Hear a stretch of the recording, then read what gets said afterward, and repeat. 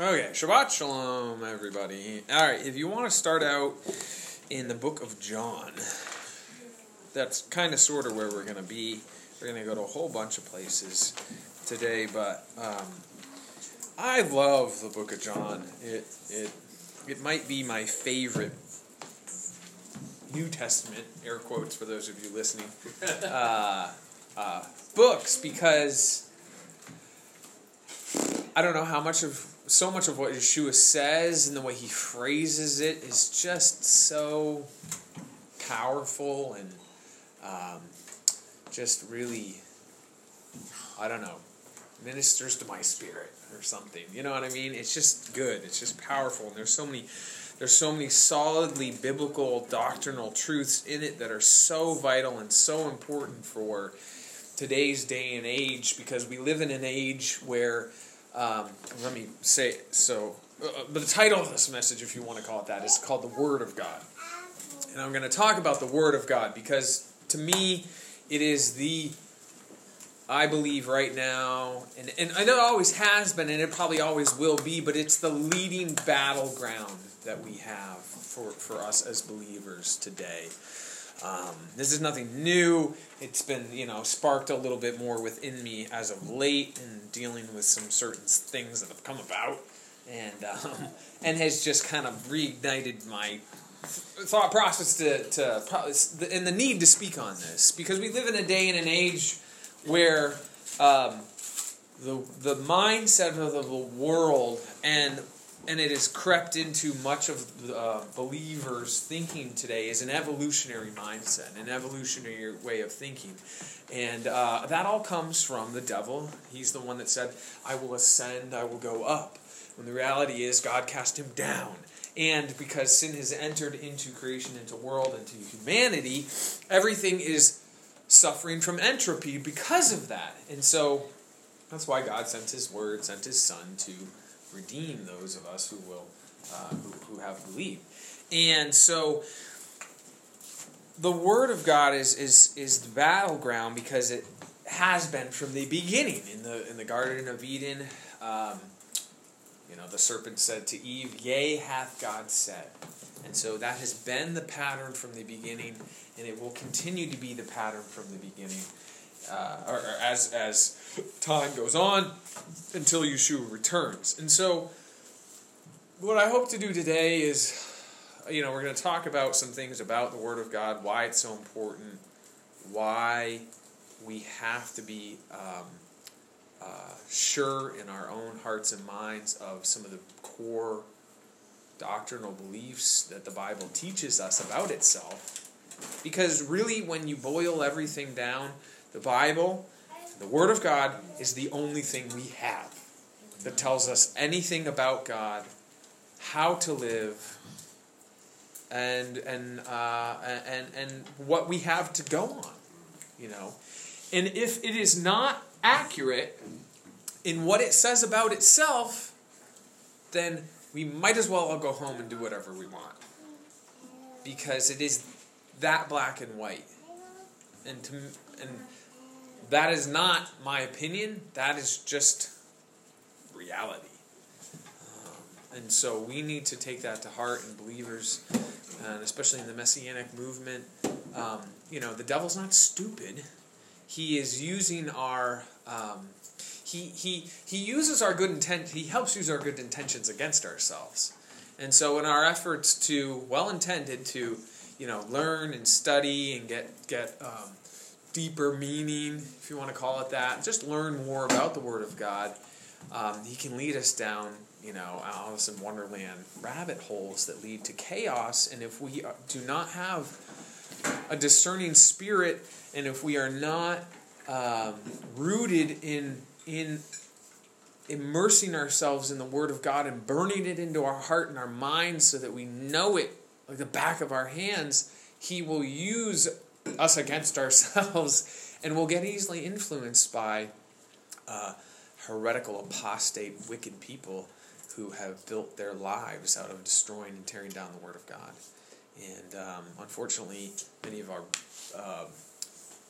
quote-unquote Bible churches or synagogues or Bible teachers and universities have bought into this idea of higher textual criticism, and basically all that means, anytime you hear that, textual criticism or any of that, basically it just means you're dissecting the Word of God like a frog and pulling it limb from limb, undermining it, tearing it down, and making it of no value, therefore not trustworthy, therefore not reliable. Therefore, why are you doing it, keeping it? God isn't real. Yeshua is not real. Why? So it's just a never-ending spiral. So we're going to read a little bit in Book of John,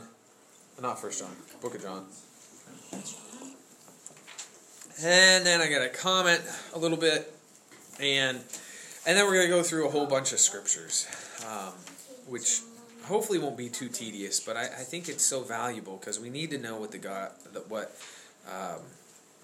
Bible says about, what God says about His Word. All right. Book of John, chapter 1, verse 1. In the beginning was the Word, and the Word was with God, and the Word was God. The same was in the beginning with God. All things were made by Him, and without Him was not anything made that was made. In Him was life, and the life was the light of men, and the light shineth in darkness, and the darkness comprehendeth it not. There was a man sent from God whose name was John. The same came for a witness, to bear witness of the light, that all men through him might believe. He was not that light, but was sent to bear witness of that light. That was the true light, which lighteth every man that cometh into the world. He was in the world, and the world was made by him, and the world knew him not. And he came unto his own, and his own received him not. But as many as received him, to them he gave the power to become sons of God, even to them that believe on his name, which were born not of blood, nor of the will of the flesh, nor of the will of man, but of God. And the Word was made flesh, and dwelt among us. And we beheld his glory, the glory as of the only begotten of the Father, full of grace and truth. So we'll stop right there. So there's so much in here, and it's I love how John starts out. It's very much a mirror of Genesis. In the beginning was, God created the heaven and the earth. In the beginning was the Word, and the Word was with God, and the Word was God. And it talks about the light. And it's interesting. Many, present day critical, quote unquote scholars in biblical texts, they really don't like the Book of John. I think they don't like the Book of John because it validates everything the Bible says about itself. And if you undermine it and take it away and say, well, John, may have come later, or, it's unrelated, they say all kinds of terrible things about it. And it's because it so definitively declares God is who he said he is, and that he maintains his word, and his word maintains everything, and Yeshua is the word. And all those things have to be exactly what they are for it all to work harmoniously. Because God has a plan from the beginning to redeem the world, and it's by his word that he's done this. And so, in the beginning was the Word. The Word was with God, and the Word was God. So, you have this Word that's in the beginning. It was with God. It is God. It's Yeshua. Everything's made by it. It's all kind of the same thing. And really what it is we try to mentally parse God into different boxes, or into different entities, or different beings. And really, all of these, whatever term you want to use, these attributes of God, the way that God manifests himself, or the way that God acts, or interacts, it's all him. And so if you nullify, or you weaken, or you take apart any of those parts, you begin to put cracks in the foundation of who God is, and it all falls apart. Because he says, he will lay a cornerstone in Zion. He is that cornerstone. If your cornerstone falls apart, or if your cornerstone is lopsided, well, the whole building is lopsided, and then a wind of doctrine will blow it right down. And so so the Word of God. It's the only thing God has given us to know about him That's it. It's the only thing we have. If it's not reliable, then we have not a leg to stand on. And so, what we believe about it, we have to believe what it says it's about itself, first and foremost. We cannot take at face value what preachers, scholars, or others say about it. That's why the Bereans tested all things against the Scripture to see what they were true. They didn't just take Paul at his word. They tested it. So it reveals God, His nature, His character, everything about it. Thus, so the Bible says God's perfect, right? So if God is perfect, and He is His Word, by nature, His Word has to be perfect. It has to be. And not just in the originals. It has to be perfect now. Otherwise, God changes. And we know what happens when God changes. We all get consumed. Right? So if God never changes, and His Word never changes, His Word never changes. And if He's perfect, His Word is perfect. And it has to be that way, and it has to remain that way forever. And we're going to read that. It says it about itself. And not just you'll hear oftentimes, well, in the original text, it was perfect. Or we had the Word of God. And really, if you follow that line of thinking, it was inspired in its originals. And you'll hear that oftentimes, kind of people say that off the cuff, like it's a very light comment. That is not a light comment. Because what that means is, if it's only inerrant and inspired in the original, then what do we have now? Well, we've got the telephone game. And we know what happens with that. But see, the thing is, this is not just any book. This is not a book of history written by regular dudes. It's not a book of science that can that you can approach as a book of science and look at it that way and splice it and blah, blah, blah, blah. It's not just a book of literature. It is the living Word of God. Because He is living. And so, we have to grasp and understand that. Understand the ramifications of that. And stand on that. Because what's going on today, especially with in respect to since the 1800s and the manuscript, these different families of manuscripts that we have, and if you follow now who owns the rights to some of these Bible publishing companies, it's wicked, it's terrible. And it's all a ploy of the devil to cast doubt, yea, hath God said. Okay, so His Word doesn't change. So the only thing we have is the Word of God to know anything about Him. It reveals who He is, and because God is perfect, His Word has to be perfect. God doesn't change, so neither has His Word, and He maintains it. Yeshua claims to be the Word of God. Tells us He's the Word of God. So it's Yeshua and the apostolic scripture, which oftentimes seems to come under the most ardent attacks, which I find very interesting. And I think the pattern for this even goes back to in the wilderness when when you got the Israelites and Moses, Moses comes down from the mountain, brings the Ten Commandments. They're traveling through the wilderness. When they have the insurrections that arise, the insurrections don't rise up and say, we don't like those tablets that are in the tabernacle. Who do they go after? They go after Moses, right? Moses is a picture of the Messiah.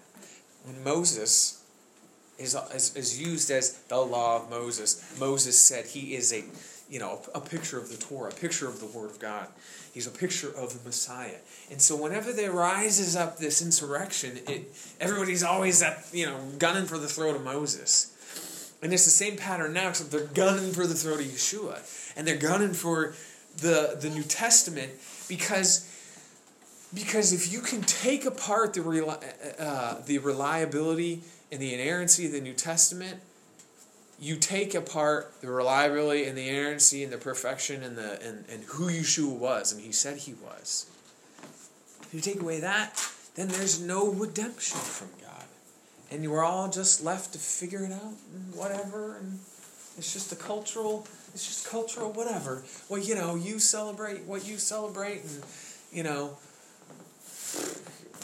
whatever idol you want to worship, and you guys do Passover, and it's all just a cultural thing. Well, no, it's not a cultural thing.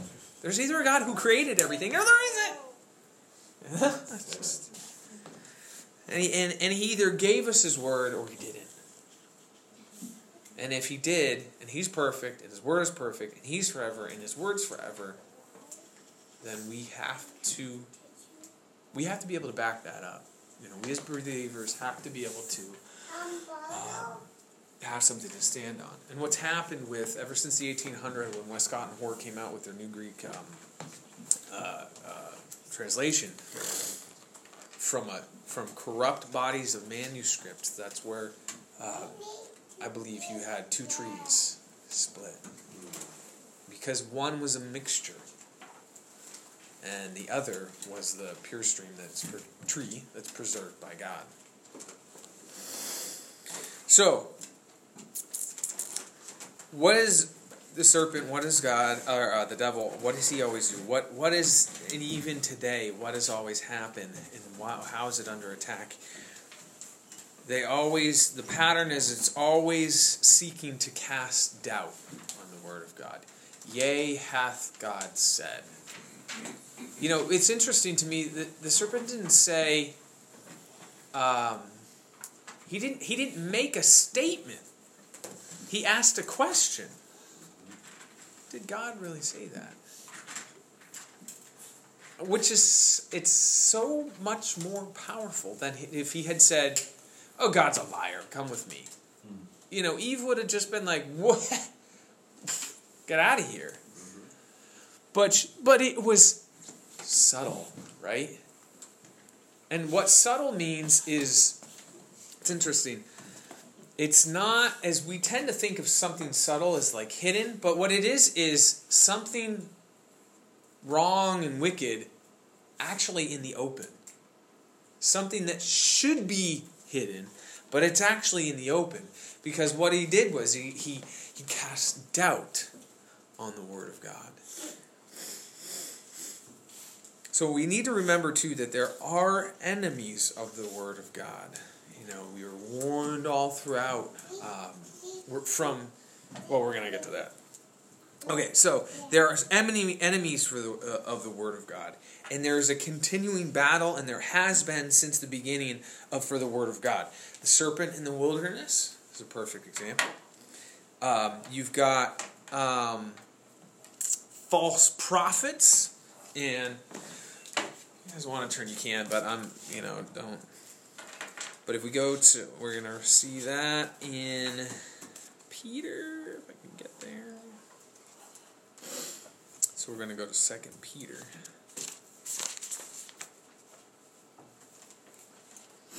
2 Peter 2, 1 through 3. But there were false prophets also among the people. Since they came out of Egypt, there were false prophets. Those who spoke as if they spoke for God, but were not speaking for God. Even as there shall be false teachers among you, who privily shall bring in damnable heresies, even denying the Lord that bought them, and bring upon themselves swift destruction. And many shall follow their pernicious ways, by reason of whom the way of truth shall be evil spoken of. It's just so powerful. And I know we've all read this a million times, but there were false prophets. There's going to be false teachers. They'll bring in damnable heresies. They'll deny the Lord that brought them. They'll bring destruction on themselves. many are going to follow him. So I tend to think like many are going to follow them. What does that mean, many are going to follow them? I think that means the majority of people are going to follow them personally. Because he didn't say some are going to follow him. A little bit's going to follow him. Is it many are going to follow him? And because of that, the way of truth shall be evil spoken of. And through covetousness, they will with feigned words make merchandise of you. It's so true. It's so true. So much of these churches and these ministries are making merchandise of the Word of God. There are there are charities run by complete lost people who run their charities better and more honestly than many churches and ministries do. I was listening to one yesterday. The guy, he wants 100% of the donations to go to his the charity. Like, he builds wells for water. Even if you donate with a credit card, you donate $100, $3 of the credit card.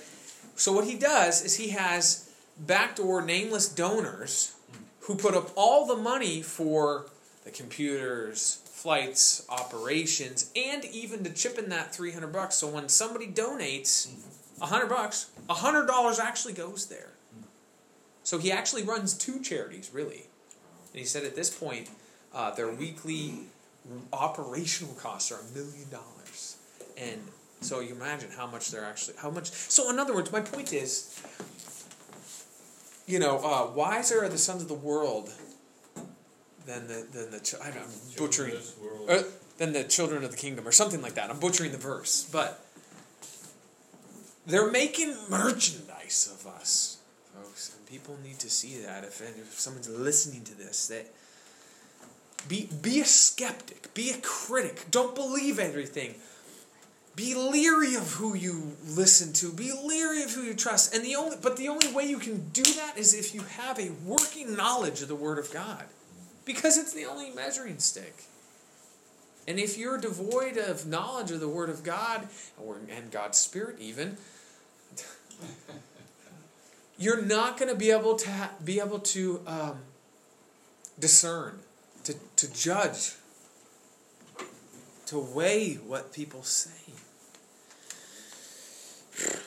This is huge. It's huge. And God has not good things to say for those who trifle with His Word. We're going to get into that a little bit. Okay, so the battle for the Word. The serpent in the beginning. He cast out. He just asked a mere question. There's false prophets in the wilderness.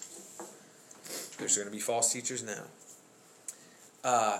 During Yeshua's time, and what he was having to deal with was many of the false teachings of the Jewish leadership of the day, what eventually became known as the Oral Torah, the adding to of God's Word, the taking away. You have baked for your teach. What am I trying to say? You have commandments, the commandments of man. Commandments. Says you can keep your own traditions. Yeah, exactly. They turned their own traditions into on par with the commandments of God, which was not to be done. So this battle for the Word, okay? Why? So again, the battle for the Word was happening then. Eventually, as time went on, you had the Inquisition, which was all about controlling who had the Word of God.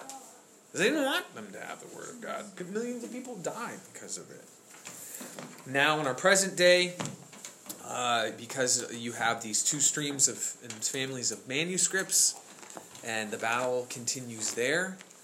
Whether there's the tree of the received text, and then there's the tree of these Vaticanus and I butchered this one. The Alexandrian, exactly. And so, one's true and one's corrupt. You got to decide which one it is, because I listened to the testimony of one of the leading, quote-unquote, by the world standards, New Testament critics and scholars that there is today. He gave his quote-unquote testimony, how he supposedly was a believer, born again, went off to Moody Bible College. Didn't he give his name? His name's Dr. Bert Ehrman. He's at, I forget the school down in. But don't go to his website. Don't read his stuff. He's a wicked apostate man that all he does is try to tear down the authority of the Word of God. And the reason is, and he said it, and he gave his own testimony when he was on the radio, he said he went to Bible college, he started studying these corrupt manuscripts texts, and because of the problems in there, it led him to believe that they weren't trustworthy, that there was contradictions, thus God can't be trusted, and now he believes none of it's true and it's all basically made up. Doesn't believe 1 Timothy was written by Paul. Doesn't believe Yeshua rose from the dead. Nothing. And this is a guy who is held up by some of our messianic leaders as a wonderful Greek exegete. What in the world does the Greek exegete mean? It means to interpret the Scripture. If this is someone who we're holding up saying he can interpret Scripture for us, we're lost. He cannot interpret Scripture from us. You know, I got into a debate with someone on Facebook as to whether or not you can understand the meaning of Scripture with or without the Spirit of God. I contend that you cannot. And I will give you a verse as an example. If you want, go to the very end of Luke. And verse 45 of chapter 24. Then opened he their understanding, that they might understand the Scriptures. I rest my case. You know, it's not... Like I said, this isn't just any regular old book. We're not dealing with a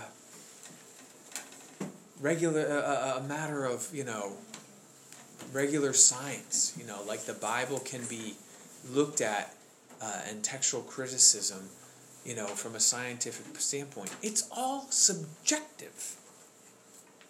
And so when you have lost, wicked people dissecting the Word of God from their unsaved, lost perspective, where do you think conclusion they're going to come to? Of course they're going to cast doubt on it. Especially when you have these manuscript families that come from the Holy Roman Church. Of course they want to undermine the Word of God. So, my point in all of this is there's a battle being waged, and we cannot be naive about this. And we have to hold fast to the truths of Scripture. It's inerrant, it's infallible, and it's forever. So we're going to read through some passages that talk about this for us. So,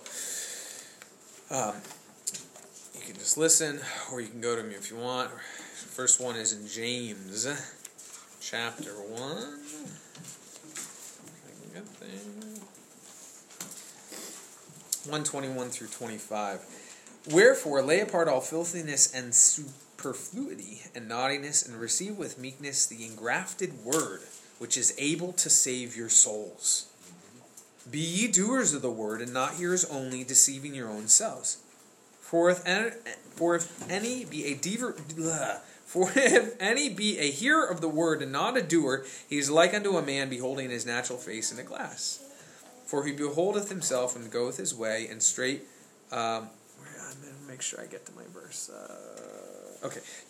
Straightway forgetteth the manner of man he was. But whoso looketh into the perfect law of liberty, and continueth therein, he being not a forgetful hearer, but a doer of the work, this man shall be blessed in his deed. So the Word of God is the perfect law of liberty. Okay? And that's in the New Testament. And he didn't say, only part of it's the perfect law of liberty. All things the perfect law of liberty. And it's not, and it is a law of liberty, because it gives life.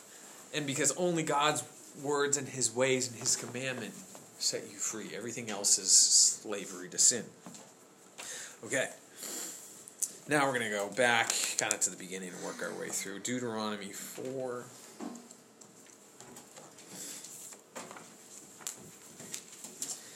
Verse 2. Start in verse 1. Now therefore hearken, O Israel, unto the statutes and unto the judgments which I teach you, for to do them that ye may live, and go in and possess the land which Jehovah God of your fathers giveth you. You shall not add unto the word which I command you, neither shall ye diminish aught from it, that ye may keep the commandments of Jehovah your God, which I command you. Alright, and then Deuteronomy 8 verse 3. And he humbled thee and suffered thee to hunger, and fed thee with manna, which thou knowest not, neither did thy fathers know, that he may make thee know that man doth not live by bread only, but by every word that proceedeth out of the mouth of Jehovah doth man live. That's what gives life, is the word of God. Alright, and Deuteronomy 18:20.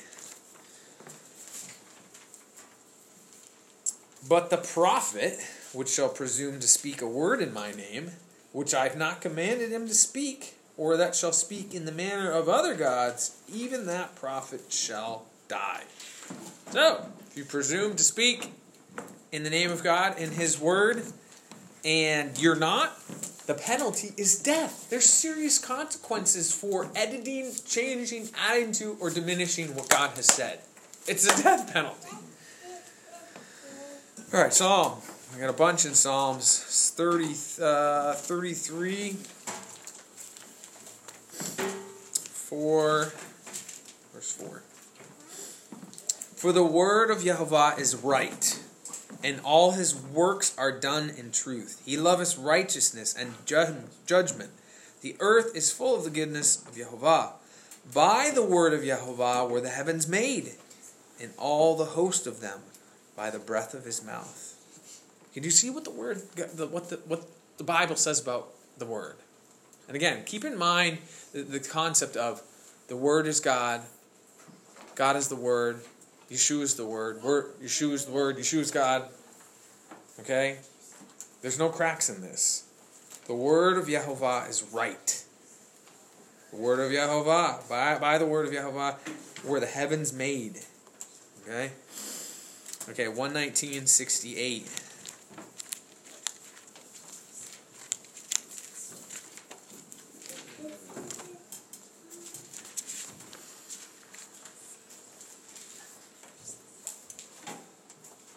Thou art good. I get this wrong. Forever settle. No, it's not the right. No, I have it wrong. I've written down wrong. But anyway, it's the verse where it says, might be able to find it.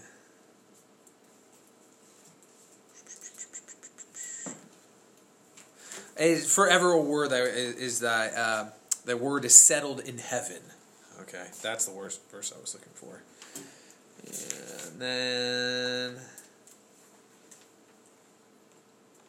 And then in 119, thy word is true from the beginning, and every one of thy righteous judgments endureth forever. So he's covering the gamut there. Thy word is true from the beginning. Every one of thy righteous judgments endureth forever. It either is or it isn't. There's no middle ground. Horrible things that are said about the Word of God. It's just abominable by wicked men who have not the Spirit of God in them to know how to discern anything. Okay. Let's go to 138, Psalm 138, verse 2. Oh, so if I get the right chapter. I will worship toward thy holy temple and praise thy name for thy loving kindness and for thy truth, for thou hast magnified thy word above all thy name. That's pretty serious. So if God is magnifying his word above his name, and when he says name there, The idea of his name is his character. It's his very nature of who he is, and he magnifies his name above that. Of course it has to be perfect. Now let's go to Proverbs, or actually let's stay in Psalm, but go back to chapter 12. 119:81. Is that what it is? Forever, O Lord, thy word is settled. 119:89, forever, O Lord, thy word is settled in heaven. Yeah. So his word is settled in heaven. Forever. This one's great. I love this one. This is such an important verse. Chapter 12 of Psalms, and verses 6 and 7. The words of Yehovah are pure words, as silver tried in a furnace of earth, purified 7 times. It's great. But this next verse is great. Thou shalt keep them, O Yehovah. Thou shalt preserve them from this generation forever. The wicked walk on every side when the vilest men are exalted. It just paints the picture of what it is on earth, you know, with the wicked walking on every side. It's like you have the Word of God preserved and protected, that God's keeping safe, and like outside that nucleus of safety is just like ravenous evil men trying to pull it all apart. But they can't, because God protects it, because it's settled in heaven. It's been true from the beginning, and it will endure forever. Amen. Like my own preaching. Okay. Proverbs. We'll go to Proverbs 13, verse 13.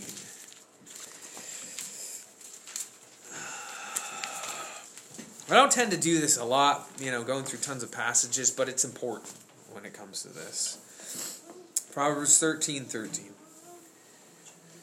Whoso despiseth the word shall be destroyed, but he that feareth the commandment shall be rewarded. I mean, there's not much to add to that. Whoso despiseth the word shall be destroyed, but he that feareth the commandment shall be rewarded. God, hallelujah. Honestly, gosh, if God were not just, I would just quit. All right. Now let's go up to John. We're gonna spend a little bit in John. This book I love so much. Chapter 5 is where we're gonna go.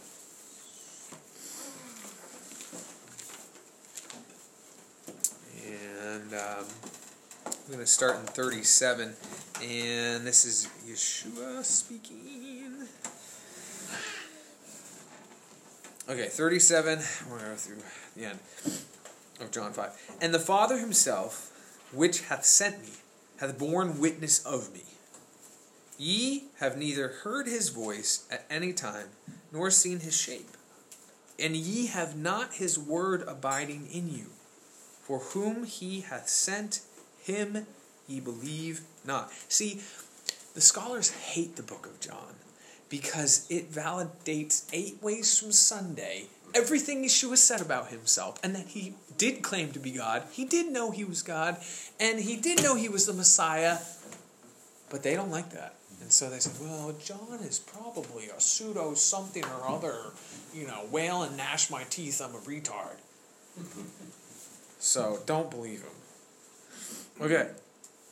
And this is why it just makes me want to pull my hair out when we have our own messianic people and leaders telling us that some of these wicked, apostate, heretic, vile men that gnash their teeth on every side, who spend their lives devoted to unraveling the Word of God, and they have students come in, they write blogs, people pay for their blogs, they write blogs 5 to 6 times a week, 1,000 times a post, all of it to undermine the Word of God, and then we get on Facebook and we say, this man's a great exegete.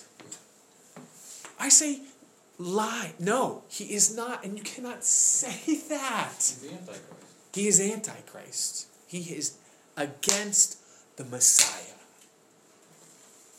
And for us to lend our hand to that,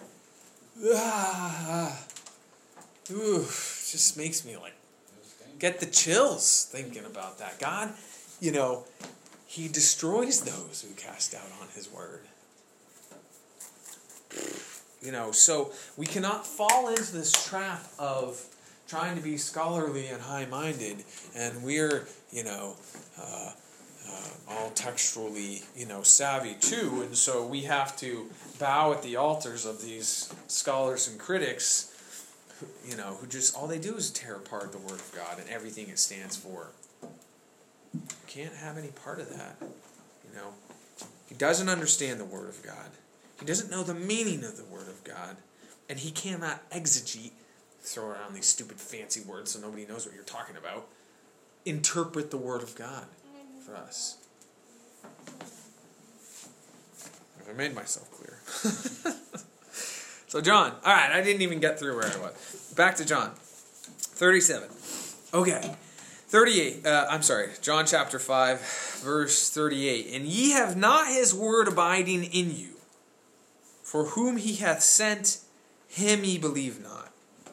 Search the Scriptures, for in them ye think ye have eternal life. And they are they which testify of me.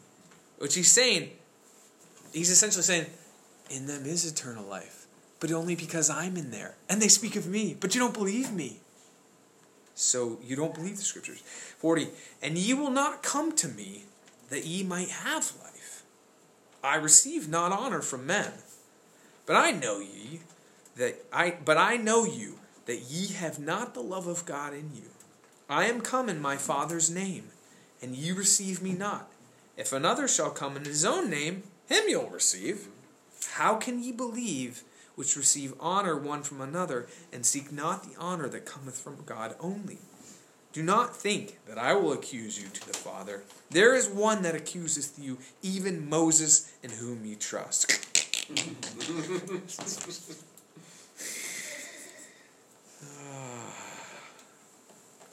For had ye believed Moses, ye would have believed me, for he wrote of me. But if you believe not his writings, how shall you believe my words? I don't know how you misinterpret what he's trying to get across there. I love this book. I love it. All right, chapter 12. 48.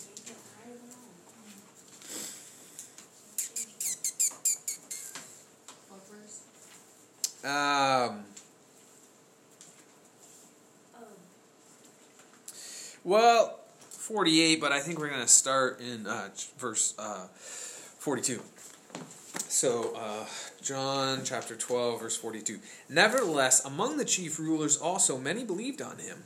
But because of the Pharisees, they did not confess him, lest they should be put out of the synagogue. For they love the praise of men more than the praise of God. Yeshua cried and said, He that believeth on me, believeth not on me, but on him that sent me. And he that seeth me, seeth him that sent me. Again, of course Yeshua is claiming, whatever you want to call it, deity, that he's God, that he's the Messiah. He that seeth me, seeth him that sent me. It's pretty plain. I am come a light into the world, that whosoever believeth on me should not abide in darkness. If any man hear my words and believe not, I judge him not, for I came not to judge the world, but to save the world. He that rejecteth me and receiveth not my words hath one that judgeth him. The word that I have spoken, the same will judge him in the last day. See, his words have to be perfect.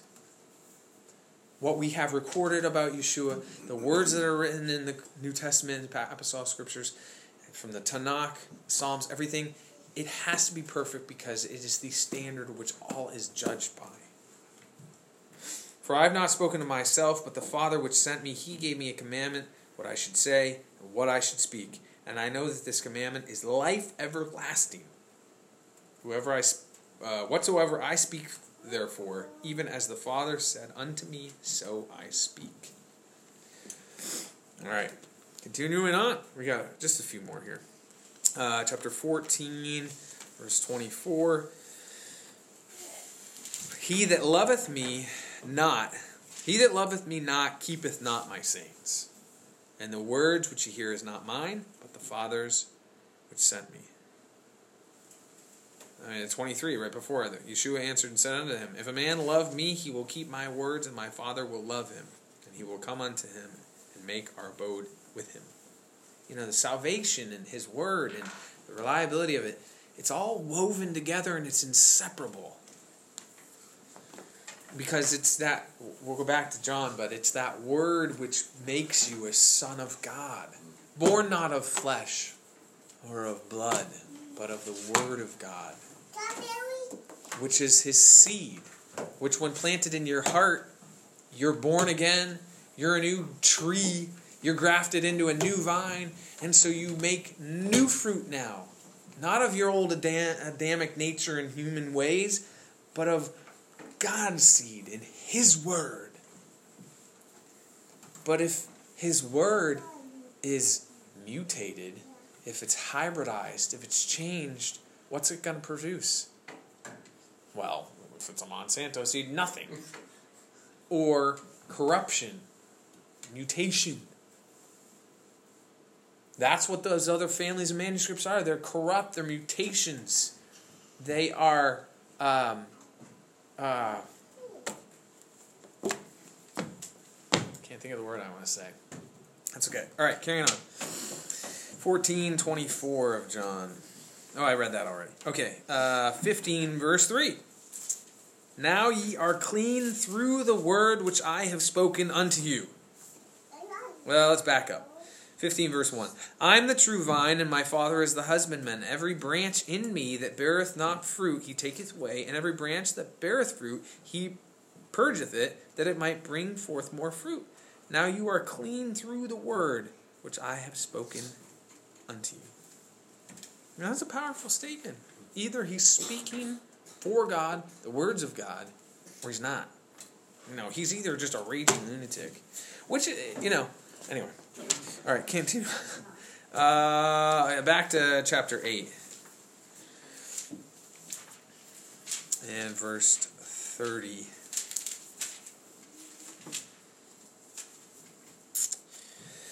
As he spake these words, many believed on him. Then said Yeshua to those Jews which believed on him, If you continue in my word, then ye are my disciples indeed.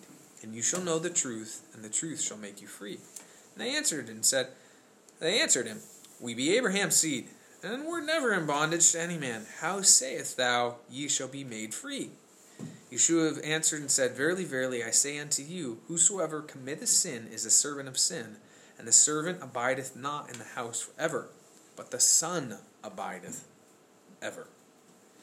If the Son therefore shall make you free, you shall be free indeed. I know that ye are Abraham's seed, but ye seek to kill me, because my word has no place in you. So that seed, the word is the seed, and it's all one. It all comes, it's all part and parcel together. All right, 17, we're almost done. 2 more.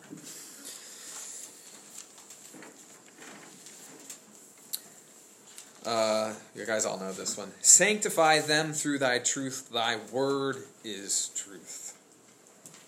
If we are sanctified through truth and sanctified through his word, it has to be perfect.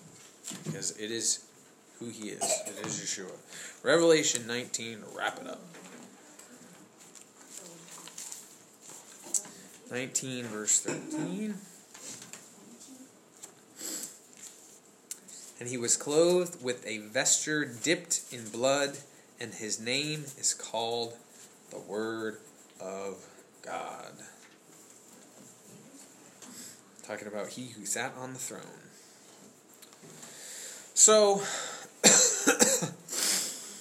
that's about the gist of what I have to say. Hang on a second. But if you remember anything, remember that the Word of God is everything. It must be exactly what it says it is. Forever, inerrant, inspired, pure, trustworthy, profitable for doctrine and reproof. All of it. Generation to generation. Genesis to Revelation. Don't let anybody tell you otherwise. But you need to know for yourself that. And you have to trust and believe that. Because it is His Word in us that saves us and transforms us and makes us a new creation. Created in Him unto good works. Yes. So like we talked about, God says He'll preserve His Word, right? And it's all throughout the Scriptures. And so we believe that God preserves the universe from the tiniest, smallest, whatever seen thing there is, to everything that's visible. And that He holds it together by the power of His Word. Right. So God can preserve everything, but we're told He can preserve basically everything except His Word. And hence that's where we are with Bible translations, which goes back to what you said, the split in 1800s. Before that there was this one stream of manuscript family, but now all of a sudden credence has been given to this other side, the Alexandrian, and born out of that are all these variants, and now we have these gazillion variants, supposedly. Now we're finding Dead Sea Scrolls, which supposedly shed greater light. So now we're dependent upon these Bart Ehrmans of the world, these scholars, to ferret through all of this melees and this mess to tell us what the pure Word of God may or may not be. And you have various editions of the Greek text that they have made. Now we have all these translations.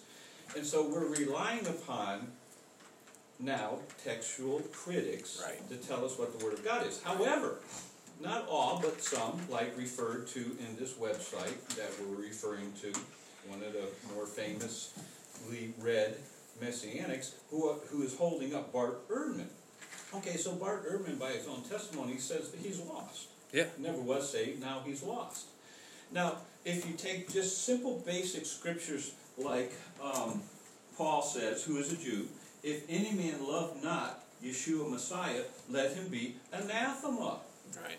So, means cut off, do away with, not get close to, but get rid of this guy. He's no good. And so you have Paul, who is a Jew, saying, listen, get away from all of this stuff that is just bad. Right. It's anathema. Right. And so it's so sad that we have no Word of God in print anymore, basically. Yeah. We really don't. And that's where the battle for this King James thing is not a battle about King James translation. It's a battle of the family of manuscripts. Right. And which is everything that we've talked about. And you've taken a big stand publicly in relation to, no, we're not going to follow the Bart Ehrmans of this world. Yeah, because they are Antichrist. It's to follow that and to subscribe to that family of the Alexandrian family of manuscripts as authoritative and the oldest and quote-unquote most accurate is just a house of cards.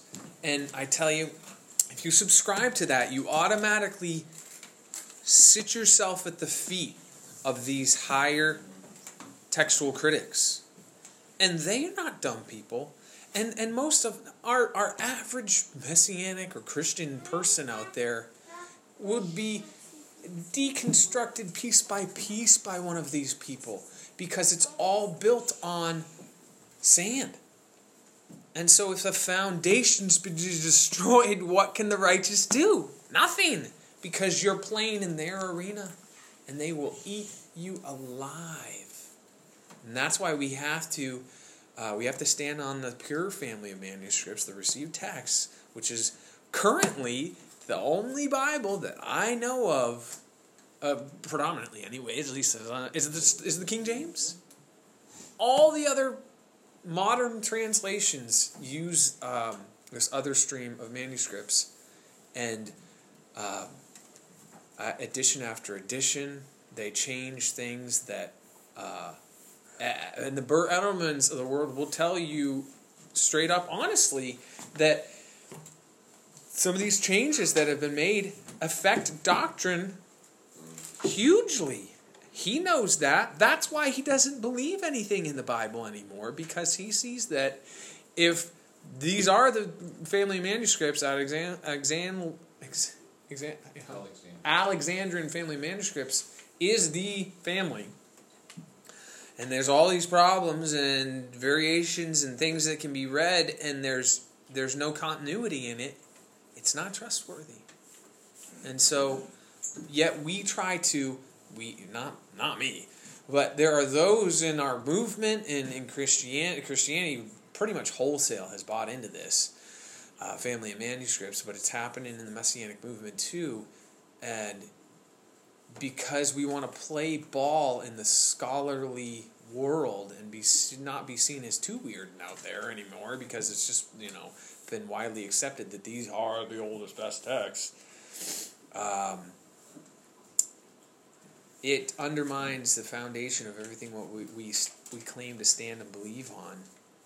And people from the outside who listen to unbelievers, who listen to someone like Ehrman, and then listen to our Bible teachers, both claiming to be reading from the same family of manuscripts.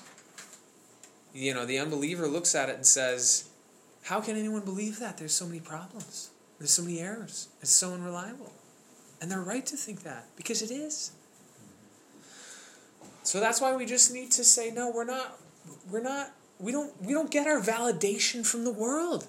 We don't get our validation from, prominent theological scholars. I think a positive out of all this wasn't really, you wouldn't have had to preach a sermon in the 1700s or the early 1800s because this was not an issue. But the exciting thing to me is, since, like you said today, Satan has cast doubt on the Word of God from the beginning, to me this tells me that he's ratcheting up his tactics, because the end of the end is now in play. And so he has to up the ante because his time is running out. Yeah. And it talks about, he knows when his time is running out, he knows that he needs to accentuate his tactics. Yeah. So what he has done since the 1800s, which it really didn't play until really probably the 1950s and on and 60s, where it really came to fruition and took a hold. To me, this is exciting because the end is approaching. Satan is real. He's pulling out his trump card, which is attack the Word of God.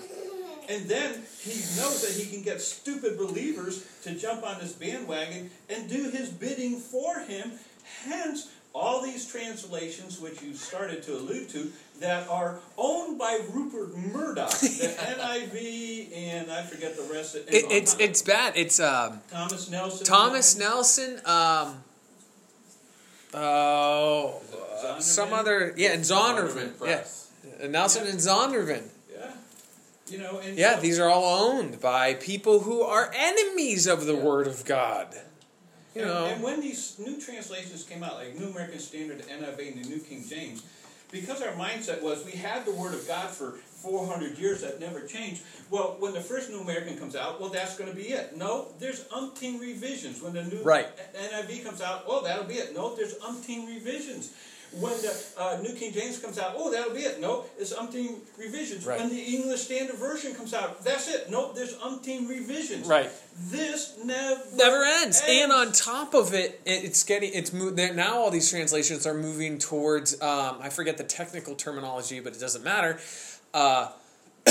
Instead of being a quote-unquote literal translation, now it's let's just try to get the dynamic equivalent. Yeah, dynamic equivalent. Let's just get the meaning across. Well, the meaning according to who? Right. According to their preconceived notions and beliefs. So if you are a scholar who doesn't believe any of it is true, and you just think it's a mythical story that some dudes made up cobbled together from all over who knows wherever, well, that's going to come across in the meaning, isn't it? And talking about making merchandise of believers, the Bible is the #1 selling book of history every year since it's gone into print. It's been the #1 selling book. It is big money in it. Okay, right. So anyway, but on a positive note, the truth is God has preserved his word, and he will preserve it forever, because it is who he is. Because Paul says to Timothy, from a child, you've known the Holy Scriptures. Well, they didn't have any originals. Of course, it's, the Old Testament's. But there were no originals. They were copies of copies. Right. No problem. And God, it's interesting, like you said, the argument is really on the New Testament side. It's not on the Old Testament, because you can't really argue, because Paul said, from a child, you've known the Holy Scriptures. End of story. So they leave that alone, and then now they make merchandise with all the New Testament manuscripts. And it's all this New Testament thing. Yeah. And because, like what you said, if you can destroy belief in that, because where do you learn about Yeshua? The New Testament. Yes. And I believe, obviously, this is just one part of the reason I believe for the importance of the New Testament is God knew how important it was going to be for such a time as this. In the diaspora, as the times of the redemption came, the clarity that would be needed in the communities because we'd be in exile, he knew that. And so, boy, you can undermine it and wipe it all out and get people to not believe in it and not believe in Yeshua and go back the old time. Woo! You're just picking them off like, cherries out of a bag. So, but, like I said, the truth is, God wins. And his word will remain and will last for forever. And it will be preserved, and he has preserved it and will preserve it. But we need to know it. And all right, let's close. Heavenly Father God, I thank you for this day, for your word, that you have preserved it and protected it and given it to us, and that we can know it and apply it to our lives and have life eternal from it, and by your redemptive work that you did in going to that tree for us and rising again. And I just thank you for that, God. I just pray that you would continue to work in our hearts and our minds to transform us every day to be more like you and more like your word, and that we would be bold as we go forth and be a light on a hill, and that you would just work, Father. I thank you for this Shabbat. In Yeshua's name. Amen.